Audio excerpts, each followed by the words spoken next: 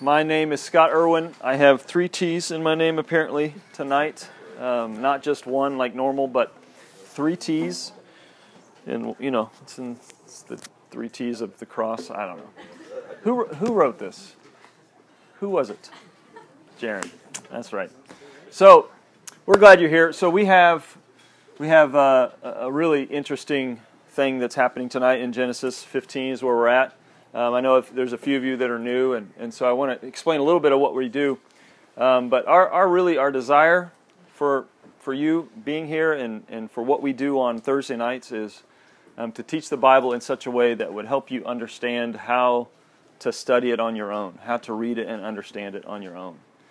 Because I know that it's a difficult thing to pick this Bible up and read it and go, okay, what the heck is this about? Why does this matter? And so we really want to break it down for you and walk through a process that we believe in.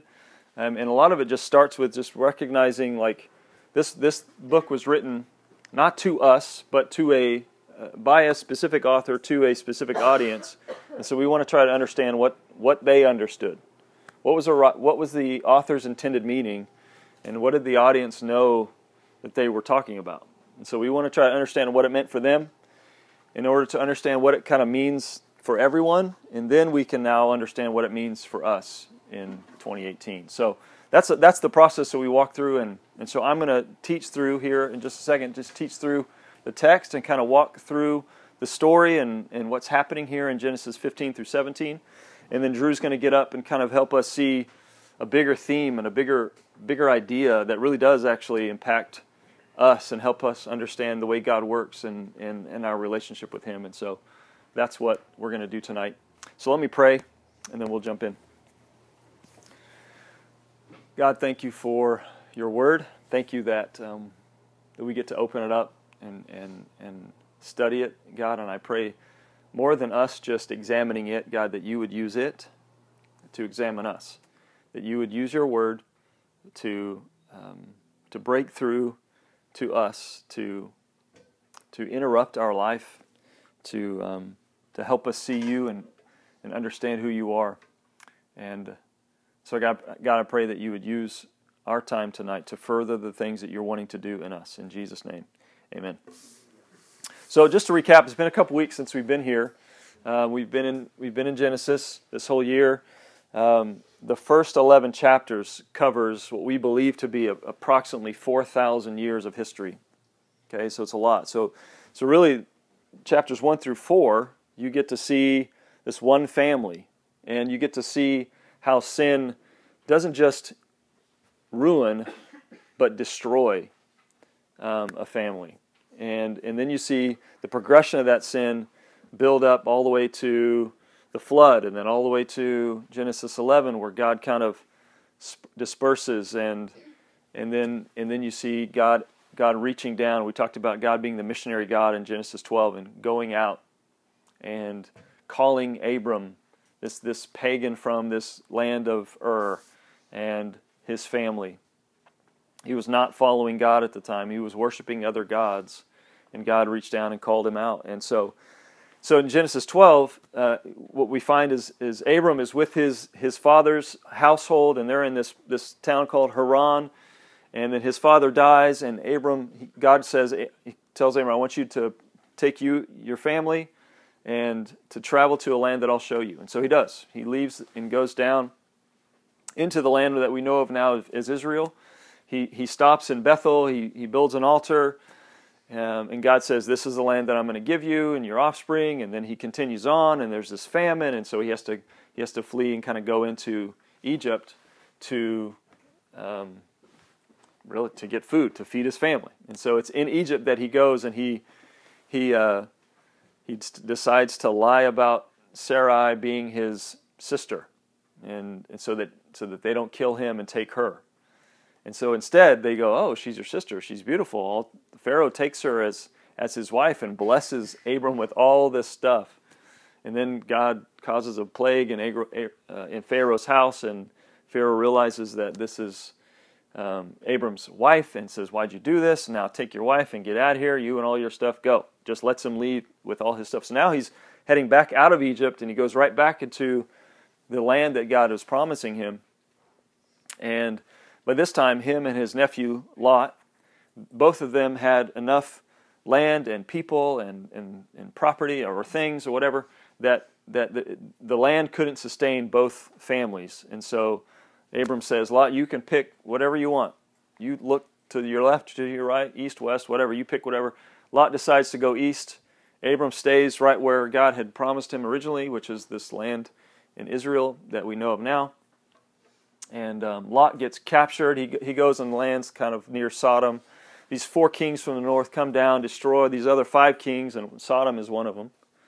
And so Lot and all his family get taken captive by these 4 kings up north. Abram finds out about it, has 318 of his trained men go up and defeat these 4 kings and come back with all this stuff and Lot and all his family and kind of rescues them. And on his way back, okay, this is Genesis 14 now. On his way back, he comes across these 2 kings. One king is the king of Sodom, and he's excited to see Abram, and he's excited to see all the stuff that Abram took back from them, that these kings had taken from Sodom. The other king is this mysterious king called Melchizedek. And we didn't get to talk about Melchizedek last week, or our last time here. I think a lot of your table groups got to, but Melchizedek is this really interesting figure. He's the king of Salem. We don't exactly know what that is. It most likely is Jerusalem. It's spelled the same. But it says he's the king of Salem, and it says he's also the priest of the God Most High. It's the first time that phrase, God Most High, is mentioned in the Bible. And Melchizedek is the priest of the God Most High. And guess what he brings to Abram? Bread and wine. So you have this king-like priest bringing bread and wine to this exchange. And I don't know if you know much of the story of Jesus, but it's pretty interesting and fascinating. It's no wonder why David picks up on this in Psalm 110. He talks about the priestly order of Melchizedek. Because Melchizedek is this mysterious figure that, so we know God is reaching and doing things with Abram, but all of a sudden, who's this Melchizedek? It's almost like, wait a minute, so God is doing other things too? He's not just working with this one guy, he's doing other things as well. And so the Bible picks up on this idea of Melchizedek being this mysterious, godly, priest-like king. And in the author of Hebrews in the New Testament likens this person to Jesus and says, see, Jesus is in the same way. You guys thought you had this figured out, but you should have seen this coming, and you didn't. You didn't realize how big God is, and so it's no wonder that Jesus is kind of likened to this priestly king Melchizedek. And then so Abram sees Melchizedek and recognizes who he is and recognizes he's a man of God and pays a tithe to him. And then when the king of Sodom comes over, he's like, hey, Abram, we're so glad you're here. And by the way, keep all the stuff you got. That's fine. Keep it all. You deserve it. And Abram's like, no. I don't want any sort of alliance with you because you're a pagan king. I don't want you to think that you helped build me.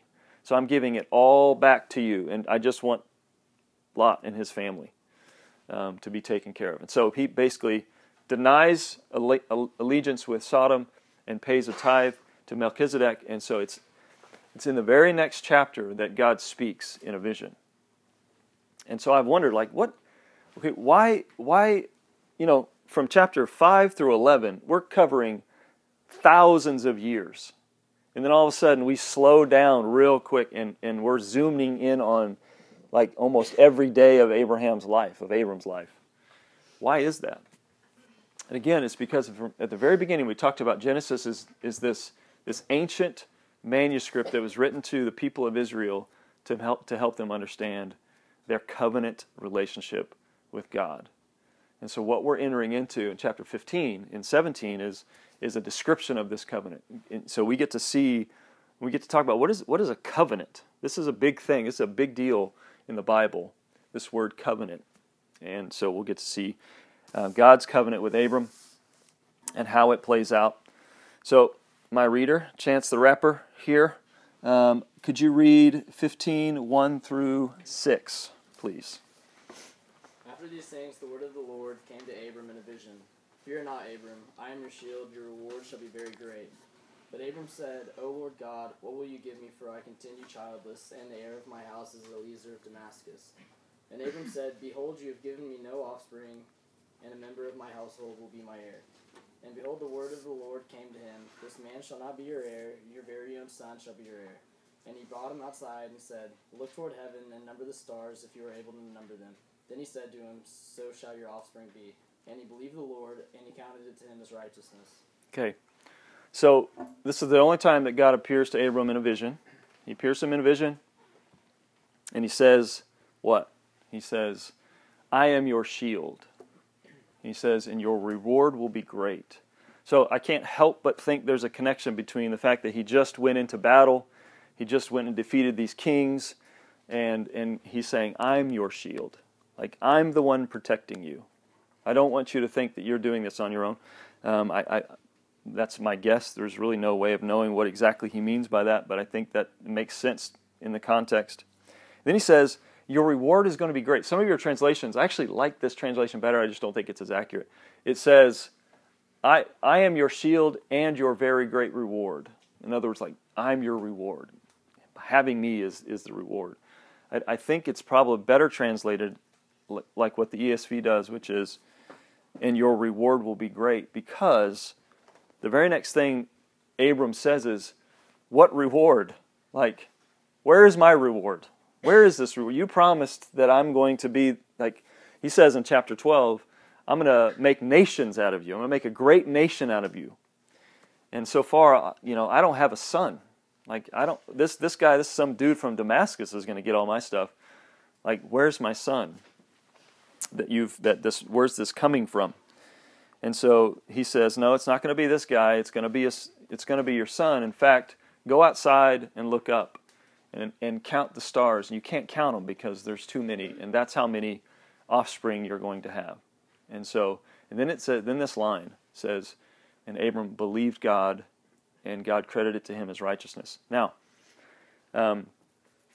this is a big moment. Okay, we've got Melchizedek in chapter 14, and then this verse right here. Two big themes that are being introduced to us. And Drew's going to help break some of this down a little bit, but I want you to see, like, this is a big deal, this verse, because this introduces something that is going to run throughout the rest of Scripture.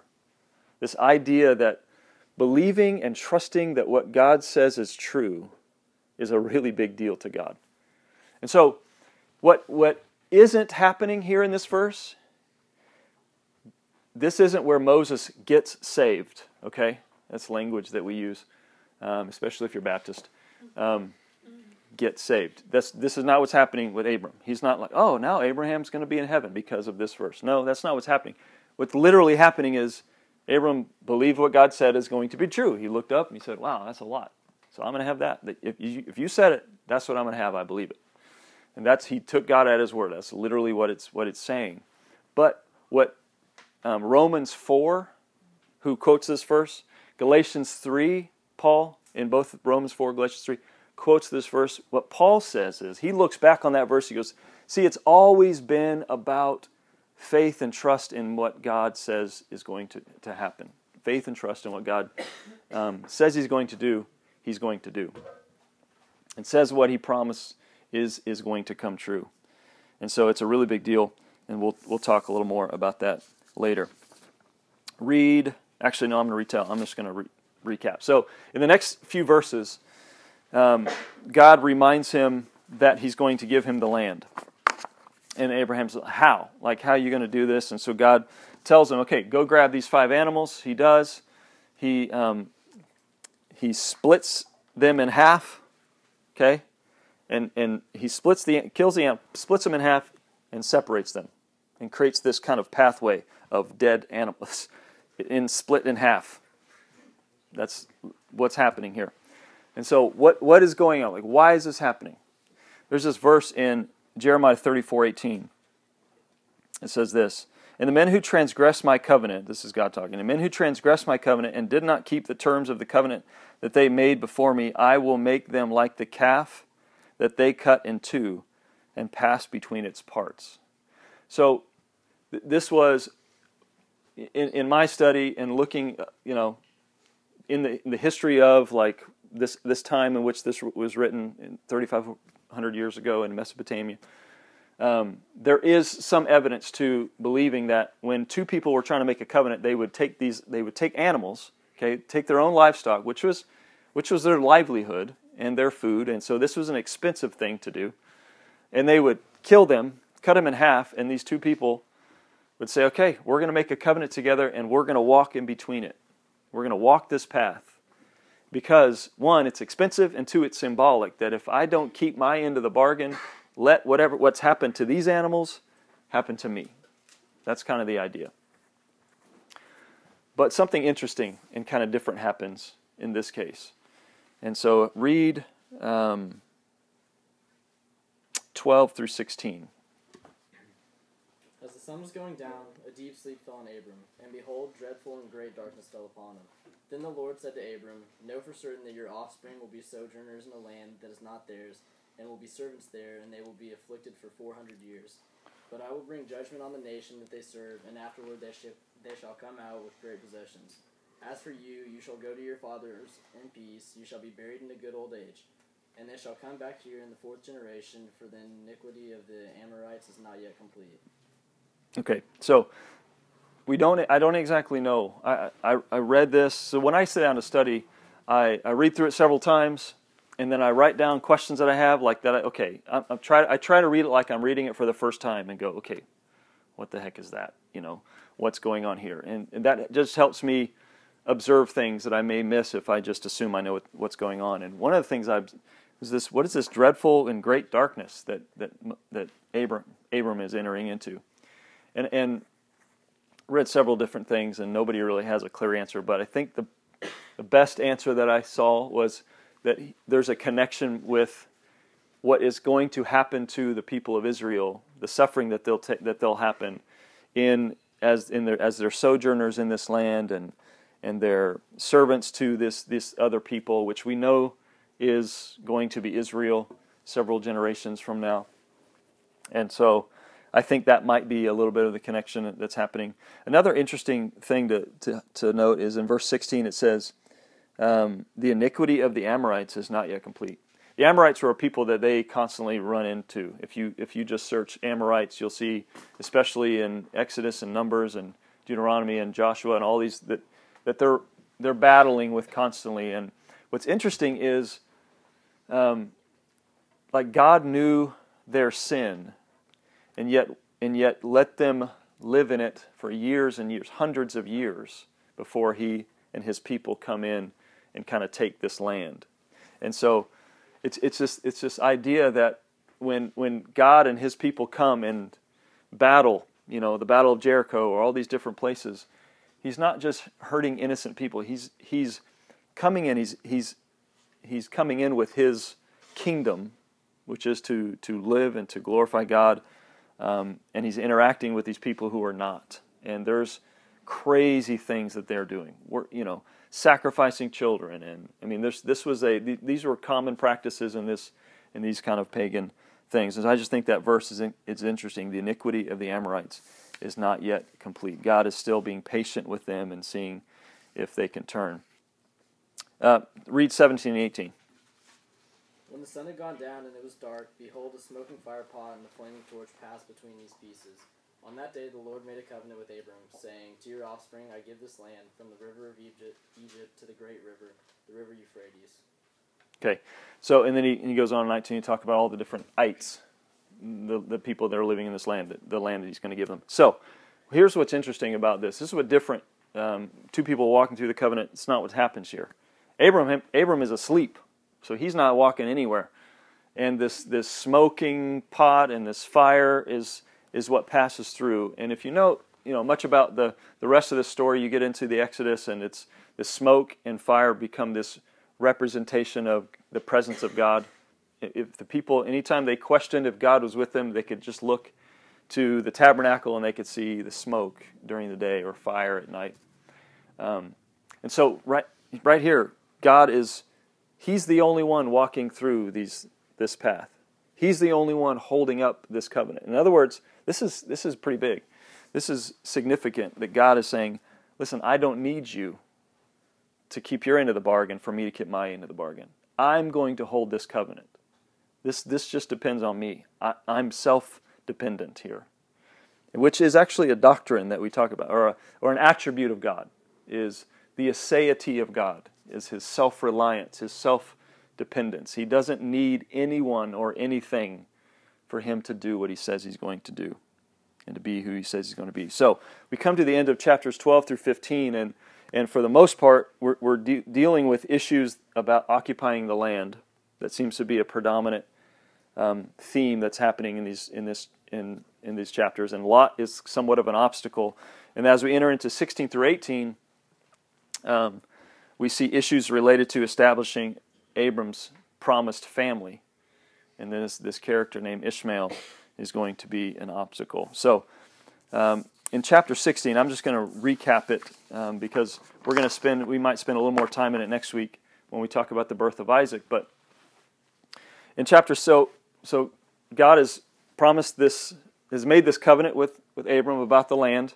He's already told him that he's going to be a father of he's going to have many nations, and a great nation come from him. When Abram was called, he was 75 years old.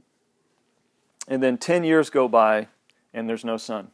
In chapter 16, it shows right off the bat, and Sarai. She's the first name mentioned. And so Sarah becomes impatient, and she wants a son. And so she takes matters in her own hands, and she says to Abram, take my Egyptian servant, Hagar, have a son with her. That's how I'm going to get a son. And Abram says, whatever. And he does it. It says in verse 2, the end of verse 2, and Abram listened to the voice of Sarai. That's key. That's a literary key. Like the author is helping you see, wait, God told him this, and he's listening to who? So you see this pattern already, right? So in Genesis chapter 3, God had told Adam, you can eat of any tree, don't eat of this one tree. Eve sees the tree, it looks good to her eyes, she takes it and she eats it and she gives it to her husband, and he does too. In other words, he listened to her, he didn't listen to God. And so this isn't an issue about women, this is a human condition. This is a pattern that we talked a little bit about that comes up over and over in the Bible, is when we see what we want and we take what we want and we ignore what God wants. And so that's happening here. So this is what we talked about. Abraham is not the hero of this story at all. So you see him believing God in chapter 15, verse 6, but then in very next chapter, he's not listening to God anymore. He's listening to his wife. He's listening to another plan. He's taking matters in his own hands. And he does. And then drama ensues. Hagar gets pregnant. She looks to Sarai with contempt.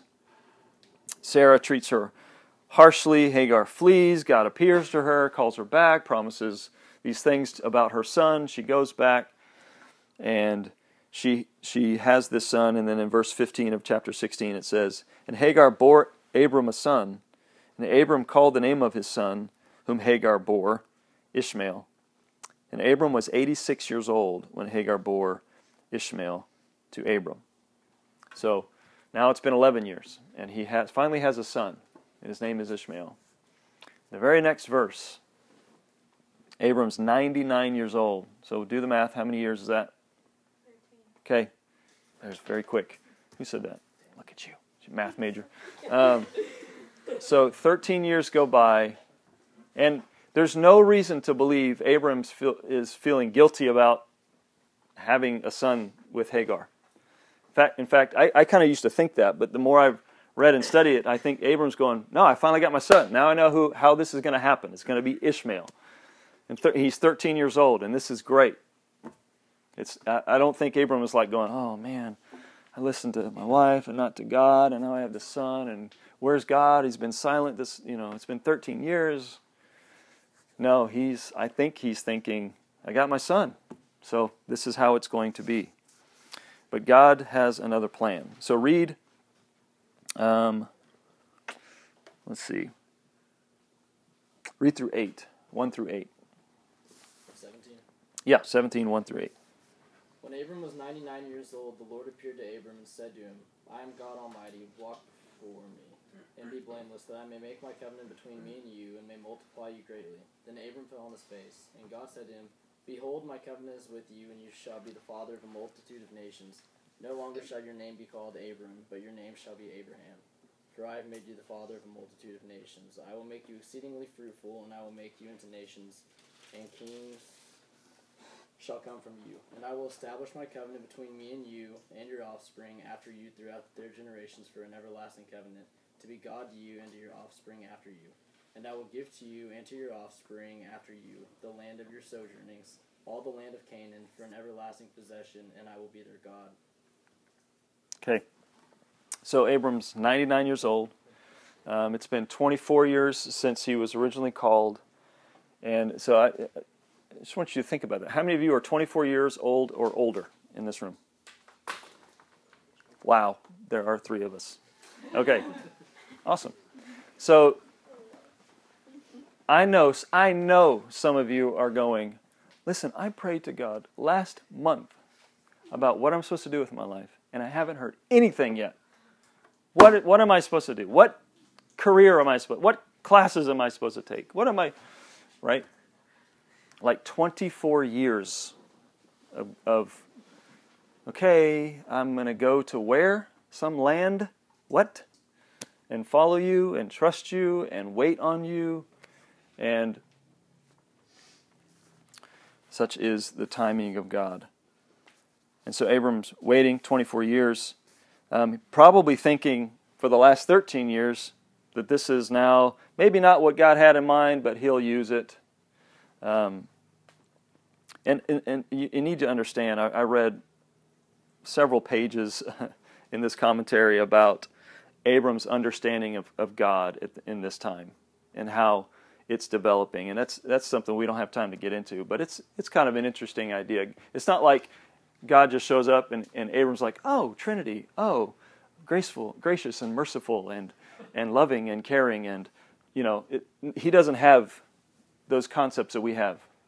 Like we get to stand on the shoulders of thousands of years of understanding, but Abram is just going, okay, so you want me to? You're going to do this? That sounds great, but what's in it?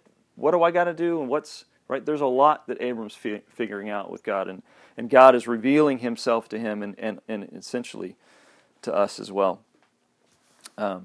So he goes in, and I love this. God says, I am God Almighty. Again, the second time this phrase, God Almighty. It's where we get the idea that God is all-powerful. It's where that word comes from. Another attribute of God. He says, walk before me and be blameless, that I may make my covenant with you and multiply you. And what does Abram do? What does he do right after that? He does what? Don't look at me, look at the verse. What does it say he did? Verse 3. Somebody say it. He fell on his face. So he fell on his face. Don't read past that too quickly. In fact, actually, if you want, it's really kind of a good little to go to some concordance and just to type in the word either face down or fell on his face or some phrase like that, and look up all the times in which people, when they encounter God, they can't help but fall on their face before Him. And so you have this, God is speaking thing happening, and Abram is going, okay, I'm here. I'm all in. I'm with you. And he goes and he tells him these things. He says, God claims that He's Almighty. He changes Abram's name from an exalted father to a father of many nations. Many nations. He promises that he will be a father of many nations and that kings will come from him. And then he says that this covenant that he's establishing with him is an everlasting covenant. That he's establishing not just with him, but with his offspring throughout all generations. Okay, everlasting covenant is the phrase, and then the next one is that what he's giving him, the land that he's giving them, is not just for him, but his offspring is an everlasting possession. So those two phrases, everlasting covenant and everlasting possession, are things that God is promising to Abram here. And then he gives them a sign of this covenant relationship in these next verses that is possibly the weirdest religious practice ever. So read verses 9 through 14. And God said to Abraham, "As for you, you shall keep my covenant, you and your offspring after you throughout their generations. This is my covenant which you shall keep between me and you and your offspring after you. Every male among you shall be circumcised. You shall be circumcised in the flesh of your foreskins, and it shall be a sign of the covenant between me and you. He who is 8 days old among you shall be circumcised. Every male throughout your generations, whether born in your house or bought with your money from any foreigner who is not of your offspring, both he who is born in your house and he who is bought with your money shall surely be circumcised. So shall my covenant be in your flesh, an everlasting covenant. Any uncircumcised male who is not circumcised in the flesh of his foreskin shall be cut off from his people. He has broken my covenant." I think the word cut off is a little punny. But anyway, I had to say it. So Kelsey would be really proud, wouldn't she? She would be so proud. She's the queen of puns. So that's a weird command and a weird covenant practice or weird sign of the covenant. So Drew's going to get up here in a little bit and talk more about this practice and this sign and its implications. But I want you to see that with this covenant that God is making with Abram and his people and his family is a relational thing. So when the Bible talks about God being a relational God, this is what we're talking about. Like, if you read other stories, other epic stories about God and the gods, there's not this personal relationship. There's not this commitment. There's just people trying to figure out what pleases them and what doesn't please them. God makes it very clear. Like, so a covenant was a relationship established that had blessings and it had curses. It had very clear, like, expectations. This is what you do. This is how you set yourself apart to stay set apart to me. And if you don't do it, this is what will happen. And so God is very clear, and he lets them know what's expected. But I want you to see the bigger picture. Sometimes we think the law that God gives to Moses is like this set of rules, and who wants to live by rules and blah, blah, blah. No. Like, this is the law and this covenant that's being established now that eventually grows into a law that God gives his people is a very relational thing. It's God saying, this is how you stay in a relationship with me. This is how you stay close to me. This is how you stay my people. I chose you. Not because you were amazing. There's all these other ites, and he chose Israelites, right? So they weren't amazing. He chose them, the Bible says, because he chose them. And he says, but I'm telling you, this is how you stay in relationship with me. And that same God wants the same kind of relationship with you as well. And there's a very clear way in Jesus that we can do that. So we're going to take a break, and then Drew's going to get up and talk about the weirdest religious practice ever. Take a break.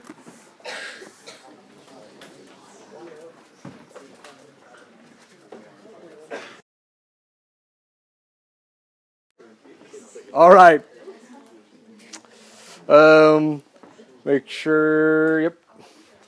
Okay, so summer before my senior year of college, I spent 8 weeks over in Turkey, working with some missionaries there and working with a camp, and also even just kind of exploring the possibility of maybe going and living that direction after I finished school. And specifically, we spent 1 week of that time over in northern Cyprus. That was one of the areas that we were thinking about the possibility of some of us moving and would later move to for a time. But we went to the Turkish Republic of Northern Cyprus is what it's called, and it's mostly made up of a Turkish Cypriot population. And we were over there in this city called Girne and staying at this hotel while we were over there, and they had this little kind of outdoor patio restaurant connected to the hotel over in that spot. So we were out there one night hanging out, me and a guy from my church, actually a few people from my church, and then this missionary that we were there with. And while we're out there in the middle of it, there's this giant party going on at this patio thing. Like all these people, like more than it seems like maybe could even be staying at the motel. Like I think a lot of like local people there at this party. And there's music playing, there's a band, and there's a lot of festivities, and there's gifts, and it seems to be for this boy who's sitting there kind of in the middle, but something about it seemed weird for a birthday party. First of all, the boy was sitting on a throne, and he had like a little cape, and he had like a crown on, and so like, and everyone is celebrating this kid, and people are bringing gifts to him, and all this stuff. But the other thing I noticed is that the boy didn't look super excited. In fact, he just kind of sat there quiet and wide-eyed on the throne for the whole time. He was probably 6, 7, 8 years old. And I was going, man, this is a weird kind of like, what is going on here? What's? And so I turned to the missionary. I'm like, what is happening? Why is this kid on a throne? Why is everyone giving him presents? And why is he not happy about it? And he said to me, oh, that's a circumcision party right there. And I was like, oh, what? He's like, yeah. He's like, yeah, that's a thing here. Like they don't do circumcision at like 8 days old or infancy. They do it at a given point, a lot of times around 8 years old, and it kind of varies. And it is a huge ordeal. And so you invite everyone you know, and it becomes this huge celebration, and they dress the kid up. And sometimes like he'll even have like on his hat, like this crown thing, like, I don't know the word, about to be circumcised or something. I don't think it says that, but like a hat, like declaring that this is what this boy is, that this is this special thing. Sometimes they'll get like a horse and he'll ride like horseback through like kind of the street and all this stuff. And I just remember thinking, this is such a bizarre thing. And it seems so odd, something to us that, yes, circumcision is a regular practice in the States, but it's not something we like advertise. It's not something we just like talk openly about, and it's definitely not something that you invite all your friends and family to when it happens. But over there, it's not that odd or that weird. And that is actually the case with that part of the world in this area with a lot of things, that this practice of circumcision is, yes, it's something kind of medical that's practiced in the States quite often, but really it just kind of happens at infancy, and that's it. We kind of push away. But the rest of the world, I say the rest of the world, a lot of parts of the world are not uncomfortable talking about circumcision. It's not a weird deal to not only talk about, but to celebrate and to invite people to. I don't think the actual operation took place there at the hotel, just so you know. But like in preparation for it, by the way, side note, and this does not matter at all, but at one point, and most of these people don't speak English, so I don't think they knew, but the band that was there, I kid you not, was playing the song Smooth Operator during the thing. I kid you not. And I do not think they knew what they were doing when they were doing it, but thought that was hilarious. So most of the world, I say these parts of the world, including the Jewish world, this is not a weird thing for them to think about or talk about. And it's become a thing, man, studying the Bible. What I get to do is teach and study the Bible and read through it. And so it's one of those things that it's kind of grown pretty comfortable for me to talk about. Jim Johnson walked in my office this week while I was studying. He asked me what I was up to, and I just said, man, I would have never guessed when I was a kid that I would know so much about Jewish circumcision by the time I was older, that I would spend so much time studying and reading it. It's just because it plays out so much in the culture and it plays out so much in the scriptures. It's something that they're comfortable talking about. And so tonight we're going to talk about what I know you guys have all been waiting for since you started coming to the table. First night, I know you were thinking, when are we going to cover the history of circumcision? Well, tonight is your lucky night, because that's what we're doing tonight. Scott said we want you to be able to not just learn from the Bible, we want you to learn about studying the Bible. One of the important practices for studying the scriptures and studying ideas is that we observe parallel passages, or this process could also be called intercontextualization, if you want to sound fancy. But it's this concept that when you find an idea in Scripture, that you might find it from a text like Genesis 17 talking about it, but you want to then go and look at as many different texts as you can that talk about that idea in order. It's kind of like taking a diamond or a jewel and turning it and exploring the many facets of it so that you can get a better grasp of it. And so we're going to do a little bit of that tonight, kind of historically, kind of understanding what this was viewed as. So I want to walk you through a number of the key moments in the Scriptures and in the history, not all of them are actually in the Scriptures, but in the history of the Jewish people when it comes to this idea of circumcision and what it is and its importance. So the first one we just talked about is in Genesis 17. Where God comes to Abraham and he says, I've made a covenant with you. You are going to be mine and your people are going to be my people. But as a part of that covenant, as entry into that covenant, I am asking this, that you will enter in through the practice of circumcision, that will be passed on from male to male all the way down. And this is the sign that you are my people. This is the sign that you are in this covenant with me. Now, the Jews and Abraham and his family are not the first people to practice circumcision. This is actually, in this part of the world, not uncommon.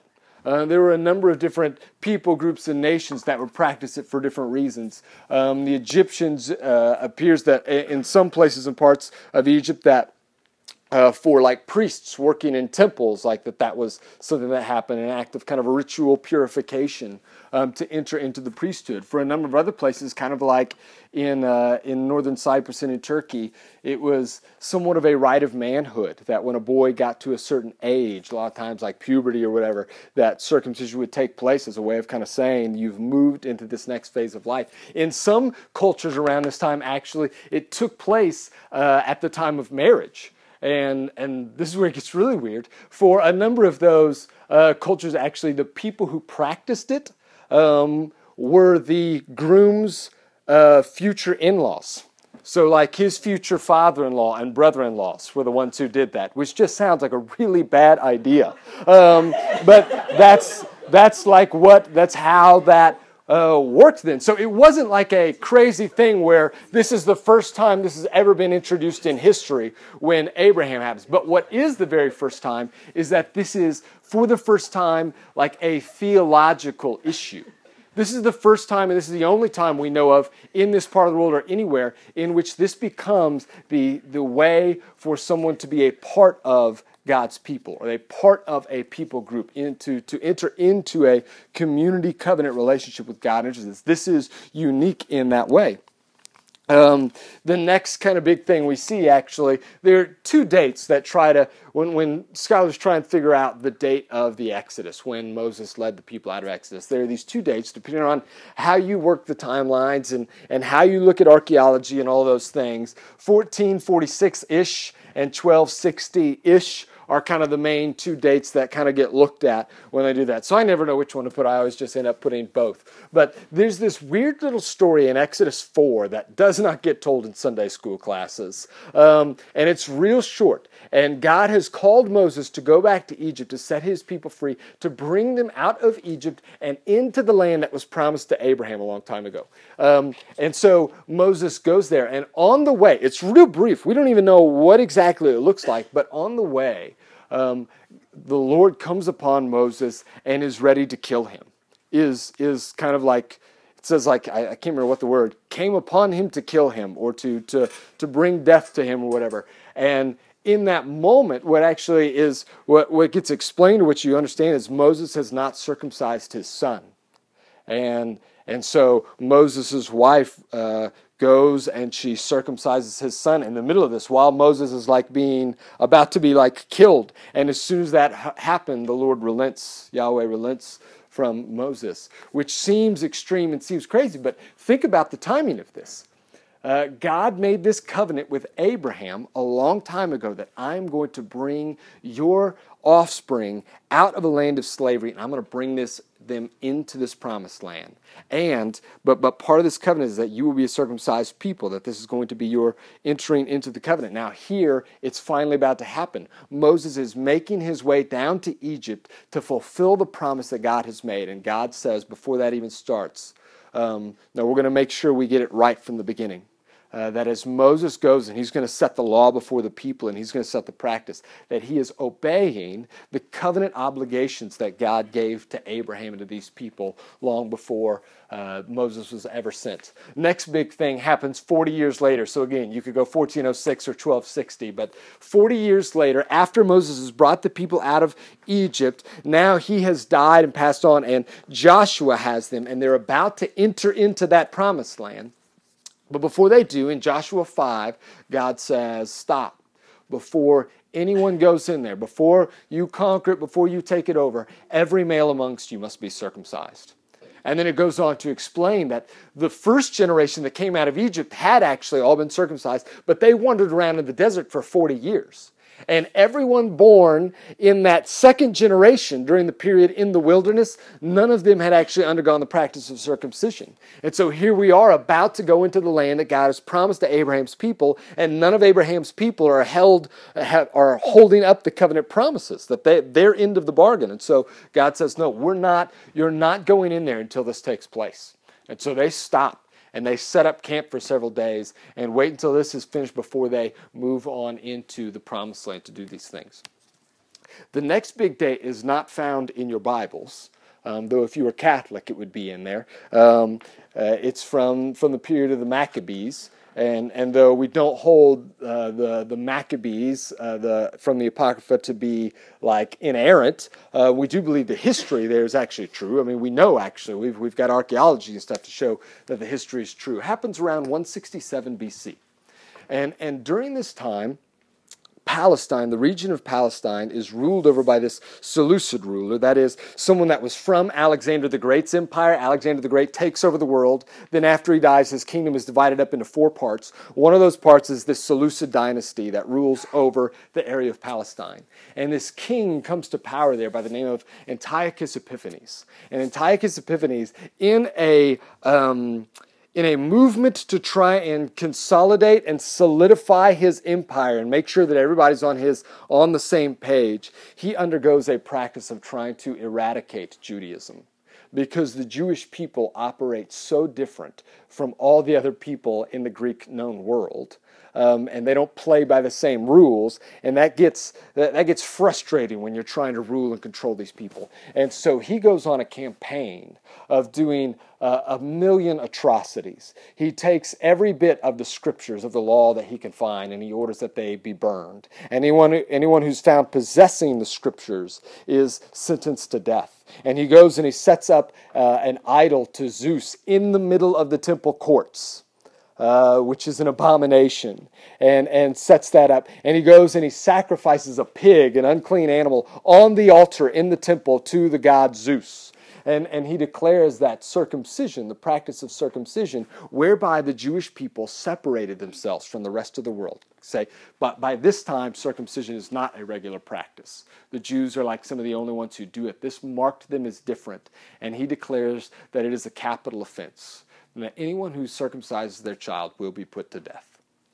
And after a number of these different things, a number of these different attempts to try and rid the earth of Judaism, the people revolt finally. And in almost a miraculous fashion, they end up throwing off their oppressors and conquering and winning for themselves freedom. But this here ups the ante, Because circumcision isn't just kind of this tradition that got handed down to us. Of course, it was given to us by God, so it's already big. But now you have a generation that was willing to die for that. So the importance and the significance of that as a marker of God's people, this is what sets us apart. This makes us different. This says we are the one true people who belong to the one true God and nobody else does. It's a big deal. And then you have roughly 200 years later, around the 50s AD, one of the most famous rabbis of the first century was this guy named Gamaliel. And Gamaliel has a protege, a disciple of his, who begins writing these works, and he starts saying that circumcision doesn't matter at all, that it does not count for anything. And this is radical. And this is not just radical, wow, that's kind of crazy, but like verge of like blasphemous, verge of like sacrilegious, to say that this does not matter at all. Are you kidding me? After what God said to Abraham, that any male who is not circumcised will be cut off from my people? After the way he came after Moses, after the way they made the entire people group in Joshua there stop before they went into the promised land, and after the way our grandparents and our great-grandparents were willing to face death over this, and now you're going to come on the scene and you're just going to say it doesn't matter. The guy's name, you know, his name is Saul of Tarsus, also known as Paul the Apostle. And he writes this phrase in 3 different places in his writings. Neither circumcision nor uncircumcision counts for anything. Says it in Galatians 5. Says it in Galatians 6. Says it in 1 Corinthians 7. None of this really matters. Doesn't matter. You want to be circumcised, great. You want to be uncircumcised, great. None of it counts for anything. Now, for us, that may not seem like that big of a deal because, our relationship to God doesn't have anything to do with our bodies. It's about our spiritual stuff, which actually is a false idea. It does have something to do with our bodies. But for us, we go, oh, well, it's about what's on the inside and not what you're doing on the outside. But no, for them, this was a big part of their relationship with God. And this was huge for what they believed and what they did. It was huge in their history. So our country has been built upon the Constitution. So this was put together almost 300 years ago. The Constitution is kind of what we build our laws and our legal system and our justice system and everything on. This idea of the Constitution put together almost 300 years ago, 1786, I think it is. And so imagine what happens if somebody just decides one day the Constitution doesn't matter. If someone in our government just says, forget this and throws away, hey, take it or leave it, but we don't really need it. People would be up in arms going, no, you can't just on a whim chuck something aside that we've been following for 300 years, that we've built our lives around, that we've built our nation around, and after 300 years just throw that to the side. Okay? So, but when Paul writes these words in AD 54 and AD 50, circumcision has been practiced 7 times longer than the Constitution has been in existence for us. For 2,000 years, this has been at like the bedrock of their identity. And here Paul just waltzes in and says, it doesn't really matter. No big deal. Take it or leave it, whatever you want to do with it. Needless to say, people were not real thrilled with Paul when he said those things.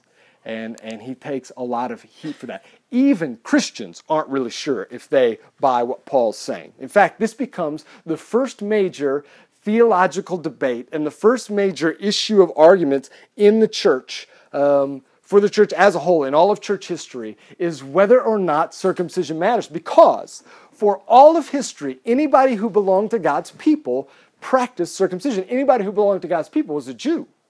And the way that you showed that you were a Jew was that you followed these certain Jewish boundary markers. So you were circumcised and you practiced the dietary restrictions. You did not eat unclean food, and you followed like the ritual cleansing and purification. You did all the things necessary to show yourself as a true Jew. And so we know that all God's people in the Old Testament were doing all of those things. And then we know that Jesus was doing those things. And then we know that Jesus' disciples were doing those things. And all the first Christians were doing those things. And so that's all we know, is that that's anyone who has ever been a part of God's people has practiced.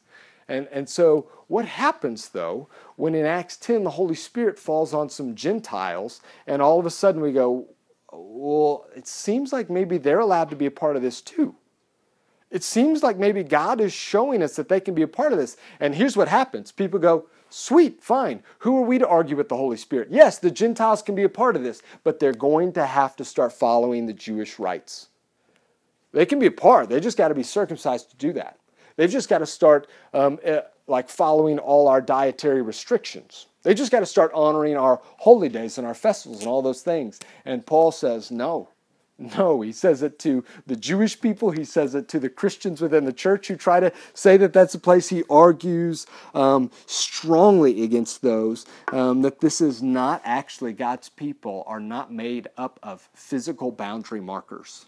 It is not about external things in you that show whether you are or not a people of people belonging to God. Go to Romans 2, and here's one of the places where he makes the big argument.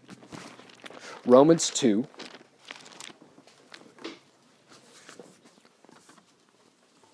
Verse 28.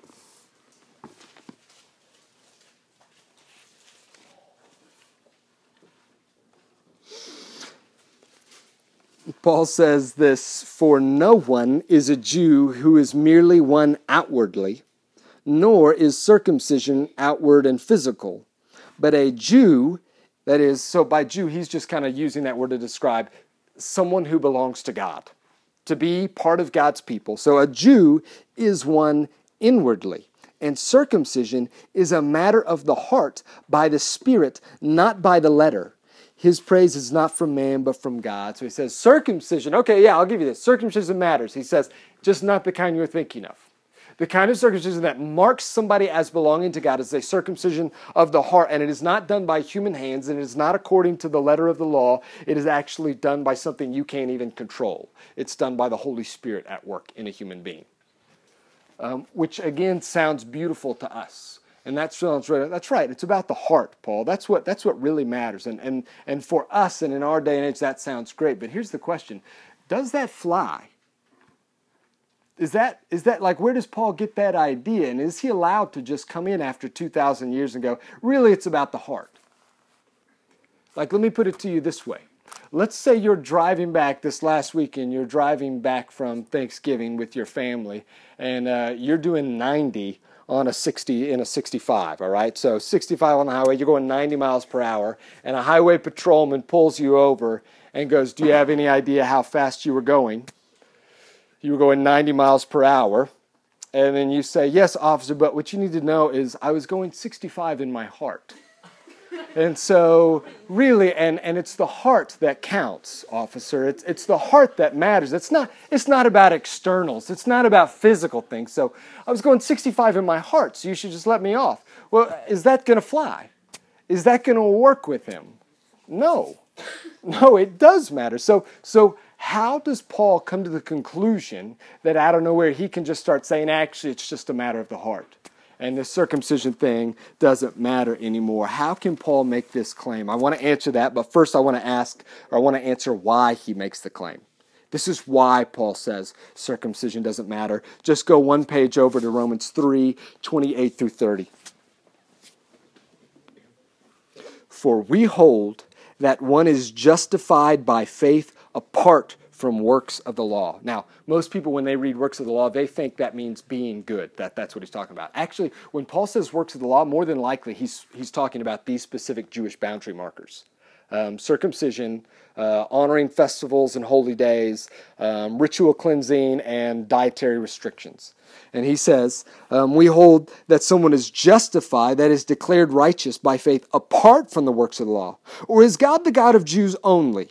Is he not the God of Gentiles also? Yes, of Gentiles also, since God is one who will justify the circumcised by faith and the uncircumcised by faith. So Paul says, this is why I tell you circumcision doesn't matter. Because I hold and I believe that a person is declared to be right, not by anything they have done physically to themselves or in and of themselves. That they are declared to belong to God, not by any specific traditional practices that they've engaged in. They are declared to be right by faith in God and the grace that He gives to them through Jesus Christ. By placing their faith in Jesus. That's why he says the things that he says. He's become convinced of this. And this means that not just Jews, but even Gentiles can be included in it. But again, the question is, how does he come to that conclusion? How does he arrive at this idea that circumcision doesn't matter? Well, he makes kind of a long argument through Romans 1, 2, 3, 4, 5. Okay, and it's kind of complicated. You can read it. I just want to look at one strand of that argument tonight, real briefly, as we begin to kind of wind down here. One strand that takes place in Romans 4, and the reason why it matters is because the strand he uses to make this argument is directly out of our text tonight, Genesis 15 and 17. So, go over to Romans 4. Romans 4, verse 3. For what does the Scripture say? Abraham believed God, and it was counted to him as righteousness. That's Genesis 15:6. You guys just read that. Abraham believed God, and it was credited to him as righteousness. Now he'll move through a little bit, and then he goes down. Go down to verse 9. Verse 9 says this, is this blessing, the blessing he's talking about is being forgiven of your sins and being declared righteous. Is this blessing then only for the circumcised or also for the uncircumcised? For we say that faith was counted to Abraham as righteousness. How then was it counted to him? Was it counted before or after he had been circumcised? It was not after, but before he was circumcised. In other words, he goes, when did Genesis 15:6 take place? Did that happen before Genesis 17 or after?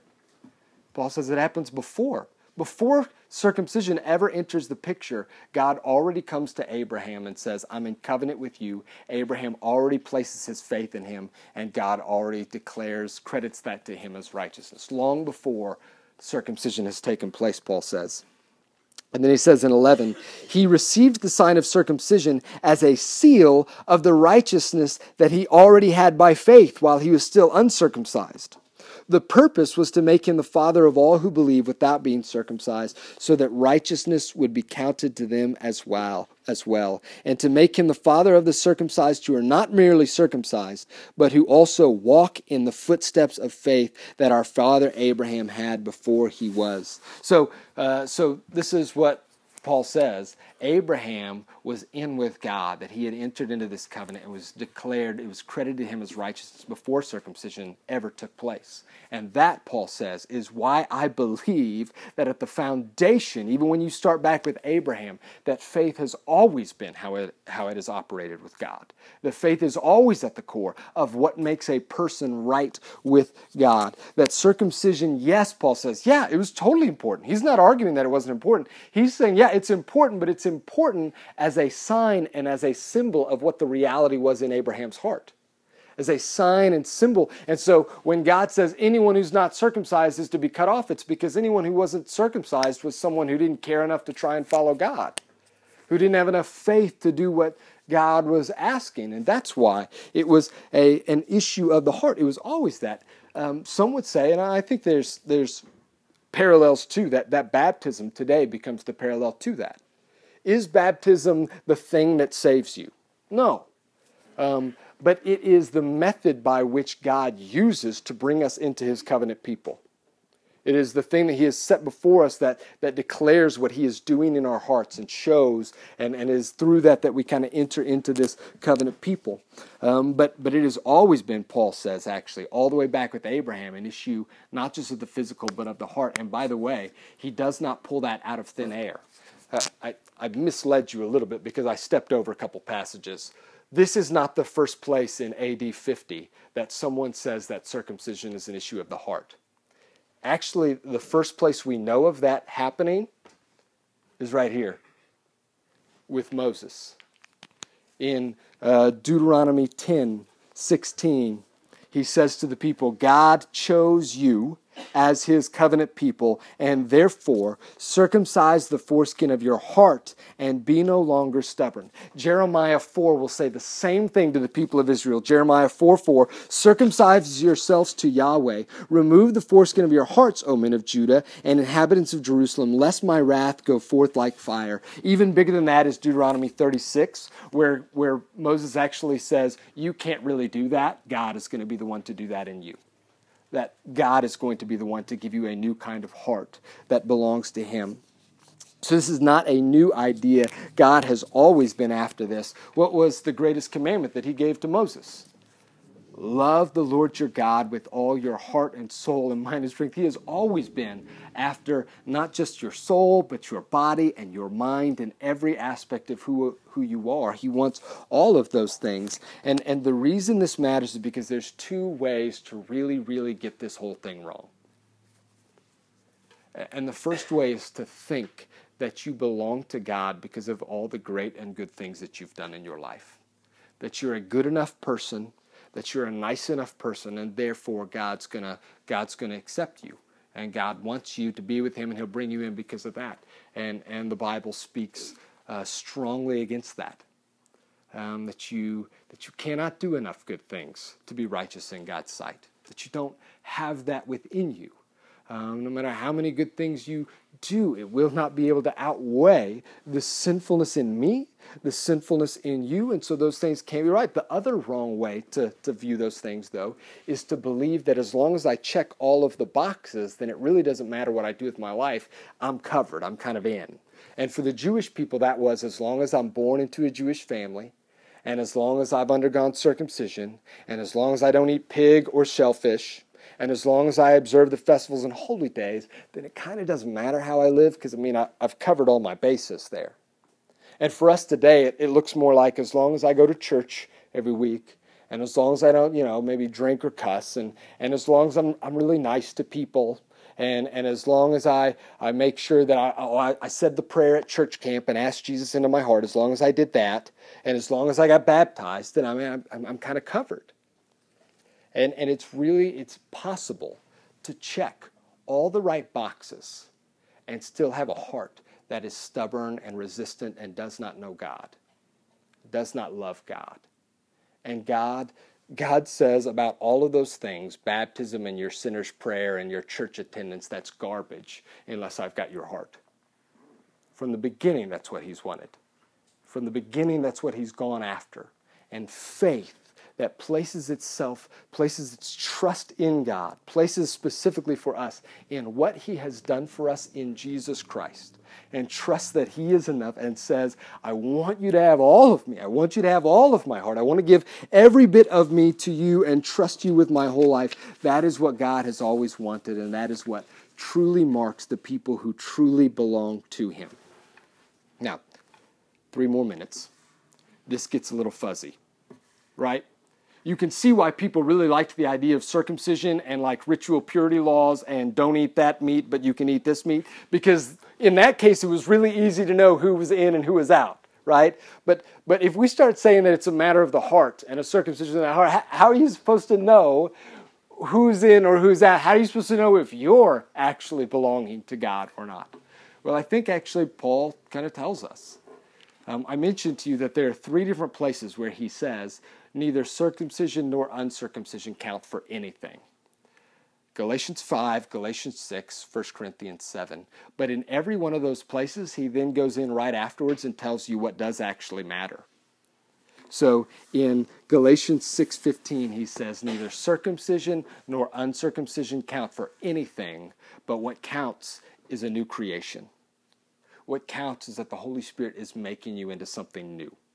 Here's what he says in 1 Corinthians 7, 18 to 19. Neither circumcision nor uncircumcision count for anything, but what counts is keeping the commandments of God. And then in Galatians 5, 6, neither circumcision nor uncircumcision count for anything. What counts is faith working itself through love. So what Paul says, what counts is a heart that has been changed by the Holy Spirit so that by faith it begins to love God and love people in a brand new way. And that's how you know. that's the marker by whether you know you belong to him or not. Not because you've done a really good job of that and God's keeping score and going, okay, you're good enough.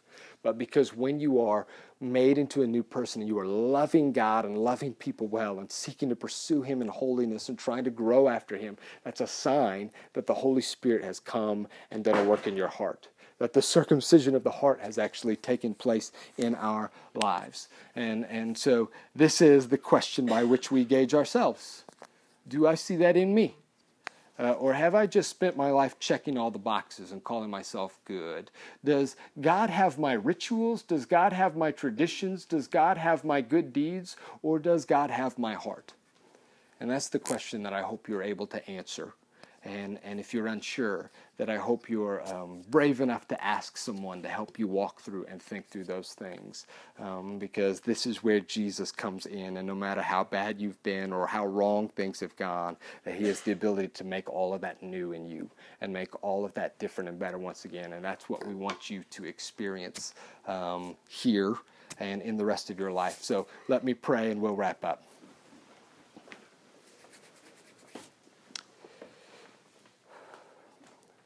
Dear God, it is weirdly really simple and also kind of complex and complicated.